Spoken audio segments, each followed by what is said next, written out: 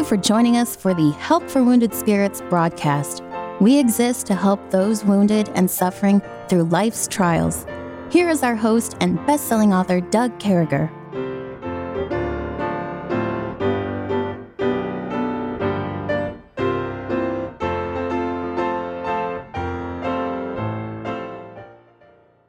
Great to be back with you, folks. We certainly hope that this finds you well and in the arms of your Lord and Savior, Jesus Christ. We're moving along on the life of Christ. We've been challenging Kevin in a meaningful way with these fourth grade riddles, man. And I hope you're doing well with them out there. And they're kind of hard. This is one that I think is going to help Kevin's percentage a little bit. So the fourth grade riddle says, what did Adam say to Eve when handing her something to wear? Okay, So he handed her something to wear. fig leaves. So Well, you got part of it. So leave this on. Leave. Close, folks. You say we give it to him? I think so. All right. So this is what he said. He said, take it or leaf it. Okay. So, folks, I didn't. Actually good. I thought that one was okay. Yeah. And compared to the one yesterday. Habake cook. Yeah. Habake cook, whatever that is.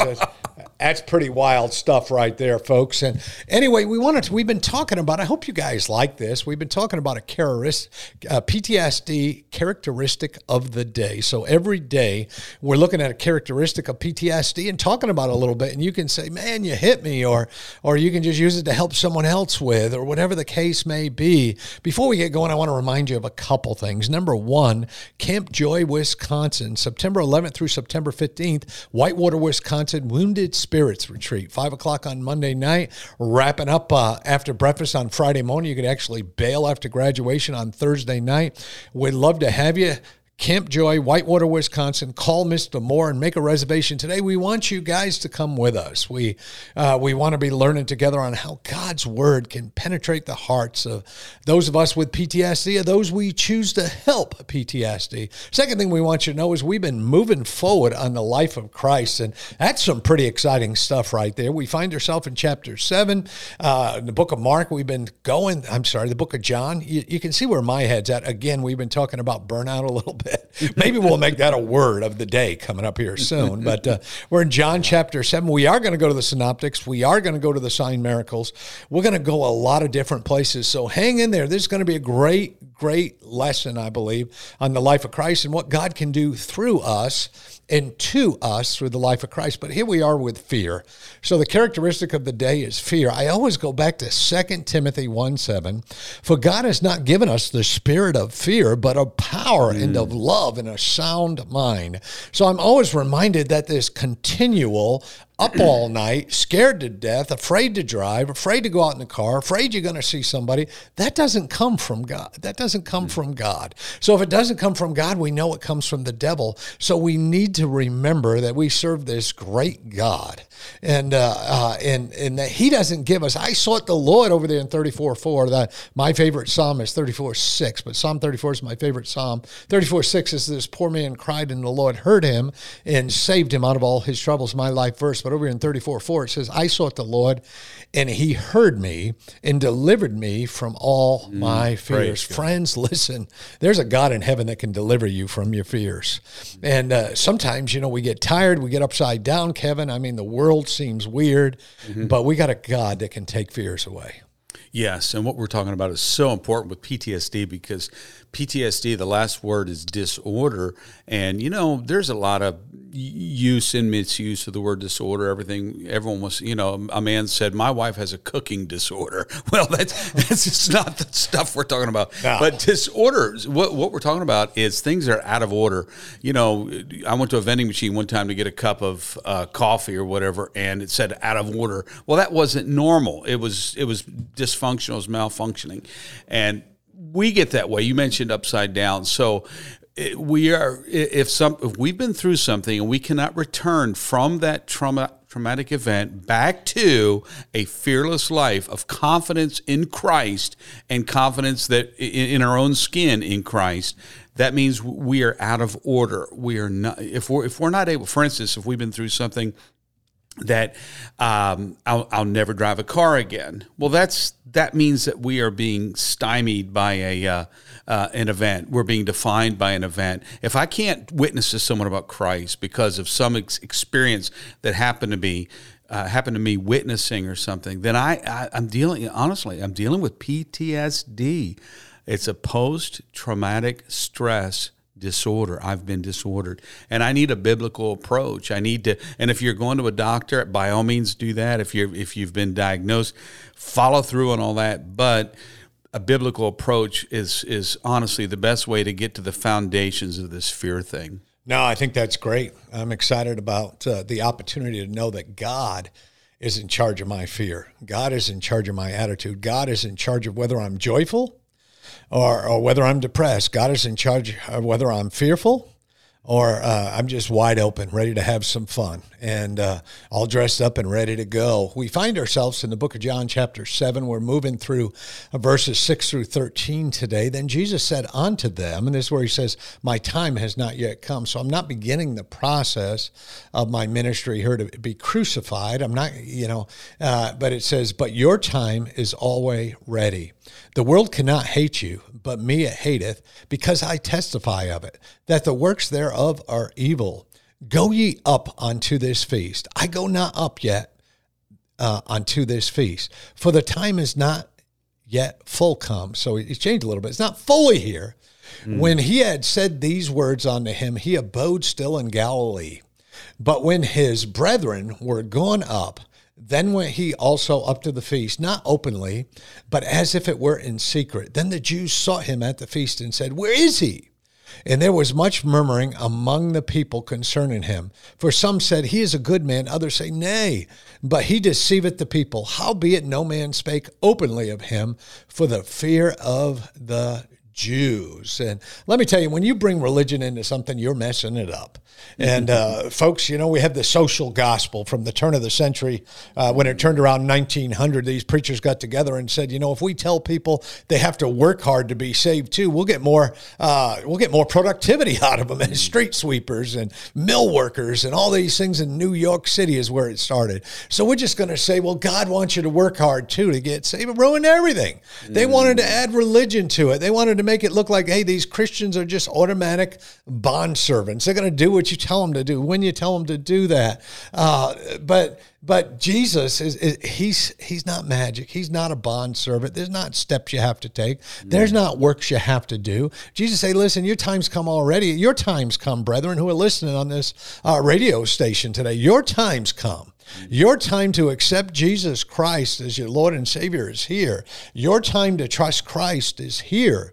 And so God goes along, and he also points out that the world hates him because he testifies to their works that are evil. So can you imagine this? Here's God telling his disciples, and by the way, where you're going to that big Jewish holiday, to that huge Jewish holiday where they got nothing but the best of lambs, where they got sacrifices and all that, that's a bunch of evil people right there. Those folks are more messed up than a soup sandwich. They're the people you find at Walmart after 10 o'clock at night. Be careful. And so Jesus is saying, I point out their evilness. And I got to tell you, Kevin, when you point out folks, when you say, man, this person is messed up, you know what they usually do? They turn around and say, no, you're the one all messed up. It's like trying to talk to a narcissist and make sense. Yeah. Yeah, they're going to project whatever's wrong with them on you. That scripture you just read, the world, in verse 7, maybe it's the one following which you just read, the world cannot hate you. So the people that didn't get it, it says his brethren did not believe on him. So these are unbelievers. They cannot hate you. The world cannot hate unbelievers, but me it hateth, because I testify of it, that the works thereof are evil. So yesterday I was talking a little bit about kind of being cooperative and getting along. There comes a point where you will not be known as cooperative because you have a different, set of laws. I mean, your moral compass, which is the most important thing to you, unlike the world, you're not going to give on morality. You shouldn't. It's always pointing into true north. It's pointing to God on the sides of the north, the city of the great King. The world cannot hate the people who are that cooperative that they're just going to give on the things that they should not give on. Everyone's got their price, but wait a minute, Christians don't seem to have a price. Christians are willing. It says in the book of Revelation, chapter 12, that they love not their lives unto the death. So that means, if you believe in Christ so strongly that, it takes grace in that hour. I get that. But that you're going to say, you know what, I'd have to die rather than renounce and say, I'm going to live my life from now on as if there is no Jesus Christ, or as if he did not save me. You'd say that's not a life worth living, and that's called honor. And when you have that kind of Christian honor, the world will hate you, and that is in itself a testimony that the works thereof are evil. The word, we're up against time, brother. Thanks, brother. We'll be right back with you.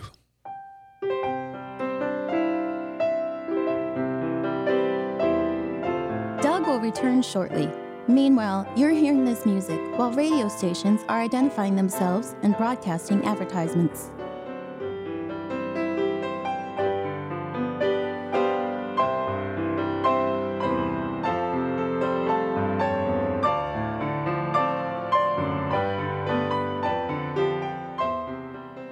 Well, and here we are coming right back, and thanks for hanging with us. As we move forward, we're certainly, as we look at chapter 7 and everything going on with Christ and everything that he's done, what comes to my mind is some of the lessons here. And immediately, the first thing always is trusting in God's timing.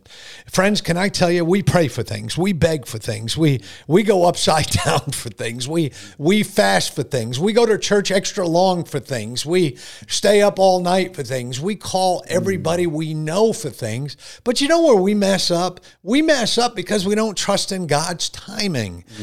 Prayer works. God's hearing your prayer, folks. God's seeing you digest his word as you're reading it. God sees everything you do. He knows you're listening to him speak through the Bible. He knows you're praying to him, but we need to trust in God's timing. Don't try to run things through your way. And I'll tell you, it always goes bad. I learned that in the Army, man. People would try to do things unilaterally without permission. One of the first things you learn in the Army is there's a right way, there's a wrong way, and there's an Army way, and you never question the Army way. Well, folks, I'm telling you, if we could nail that with God, if we could nail that there's a right way, a wrong way, and there's God's way. Now, I'm talking right or wrong to ourselves. God's way is always right. And I don't want you calling me a heretic, typing a message out there on Facebook that I messed you all up or something like that. But I want you to know this, God's way is always right, but we have to trust in it. We have to trust in what he tells us to do, whether it's march around the city, a bunch of times, whether it's whatever he's calling us to do, just do it. As Mary said in chapter 2 of the book of John, whatever he tells you to do, do it. And life will be so much easier. And then I love this idea. Same thing as yesterday. Here's Jesus again testifying against evil. Folks, do not let your good be spoken evil of.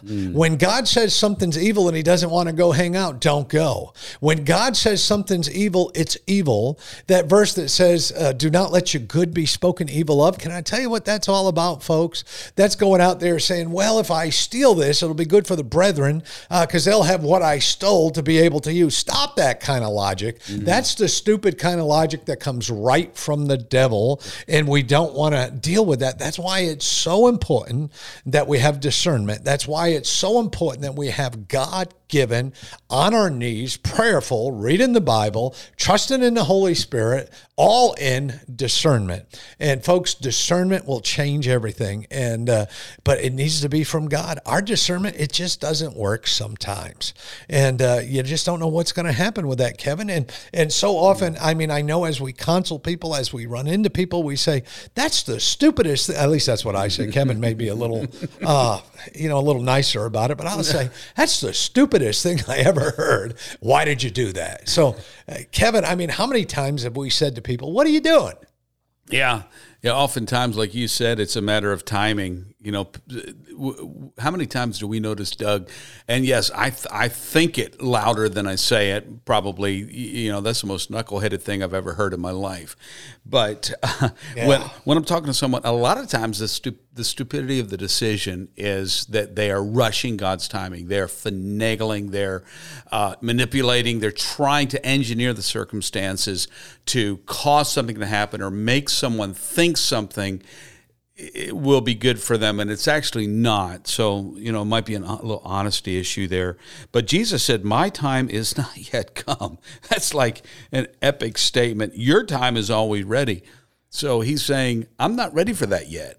You go ahead. This is in keeping with kind of your modus operandi. You're going to manipulate. You're going to make it happen. Just go for it. But that's not me. I'm not going to go there. And sometimes we do need to wait on the Lord, be patient, and let the Lord do his work. And you mentioned it earlier. Sometimes things take time. We're needing to hold on to something that we don't want to hold on to. And God's like, hold your horses. I'm not ready to do that yet. For instance, healing. We say, man, let me make it lighter than healing. Weight loss or fitness or something like that. So these things take time. Well, I tell you what, man, I looked in the mirror today. I feel really traumatized by what I saw. I just kind of got a few pounds that I need to shed here, or a bunch of them that I want to shed. And it's a wonderful thing to have the wake-up call to do that. Well, that's going to take time. And be careful about manipulating either by running to some fad thing or getting some kind of a surgery and get, just sleeves and stuff. Be careful. And we mentioned in the last hour, be in prayer about it, because my time has not yet come. God may say, I'm not ready yet to just make you look like you want to. But if you begin to focus on this area of your life, one of the greatest things I ever heard, Doug, was by a guy named Michael Hyatt at a podcast years ago. He said, what you focus on improves. So if you focus on weight, if you focus on health, if you focus on spiritual things, just that focus in time will cause it to improve because you're thinking about it. I had a conversation with someone earlier today who's very burdened about their child. In fact, they're terrified that their child needs to be saved. I said, just the fact that you are terrified is a good thing, because when we're terrified, we begin to focus on that child. And in focusing, we're no longer careless and saying stupid stuff. We're being very measured in what we say and caring and praying and pouring into them. And in time, then, I think we'll see what God's got going. And that's so important. And let me give you an example. As a Christian counselor, I counsel an awful lot of married couples. And this is what I can tell you. And write this down and trust me on this. So out of 25 or 30 couples I counseled last year at different varying levels, wonderful couples, by the way. Everyone stayed married, good people, just looking for God's word, and I'm thrilled to be able to help them do that. But out of all these couples, only 2 of them were together longer than 4 months when they got married. And when you talk about, discernment, when you talk about taking your time, when you talk about, you can't really get to know somebody in 4 months. I don't care if you spend 24 hours a day together. I don't care how you do it. 3 or 4 months going out with somebody and getting married is just one of those knuckleheaded moves. Now, I get it if the world's come to the end and Jesus has notified you to go ahead and get married. Hey, I'll do it.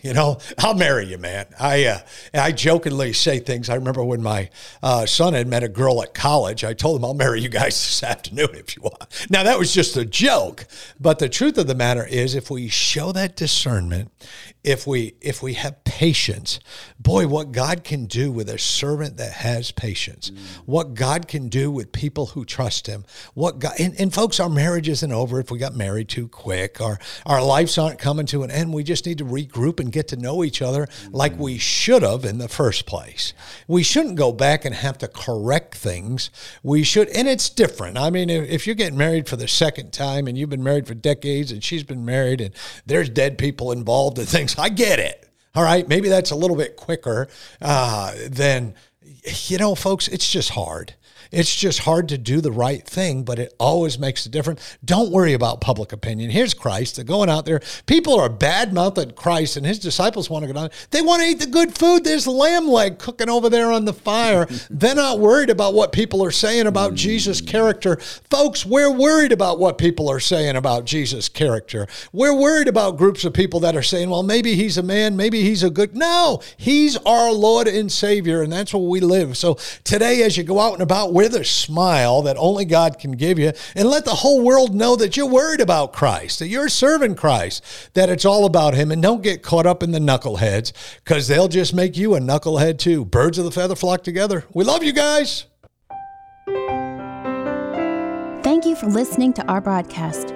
At Help for Wounded Spirits, we believe the Bible and place great importance on you having a personal relationship with your Lord and Savior. The Bible delivers a clear and simple message of salvation, outlining how you can begin your personal relationship now. First, recognize that you are a sinner, as all have sinned and come short of the glory of God. Second, understand that there is a cost to our sin, as the wages of sin is death. Third, realize that Jesus alone paid that price. To receive salvation, simply ask the Lord to save you in Jesus' name, while believing in your heart that he alone can save you, and he will. If we can help you with your salvation or to direct you to a local church, please do not hesitate to contact us. For additional helpful resources, including our new TV series, more information, or to donate and support this crucial ministry, please visit us at woundedspirits.com. May God bless you.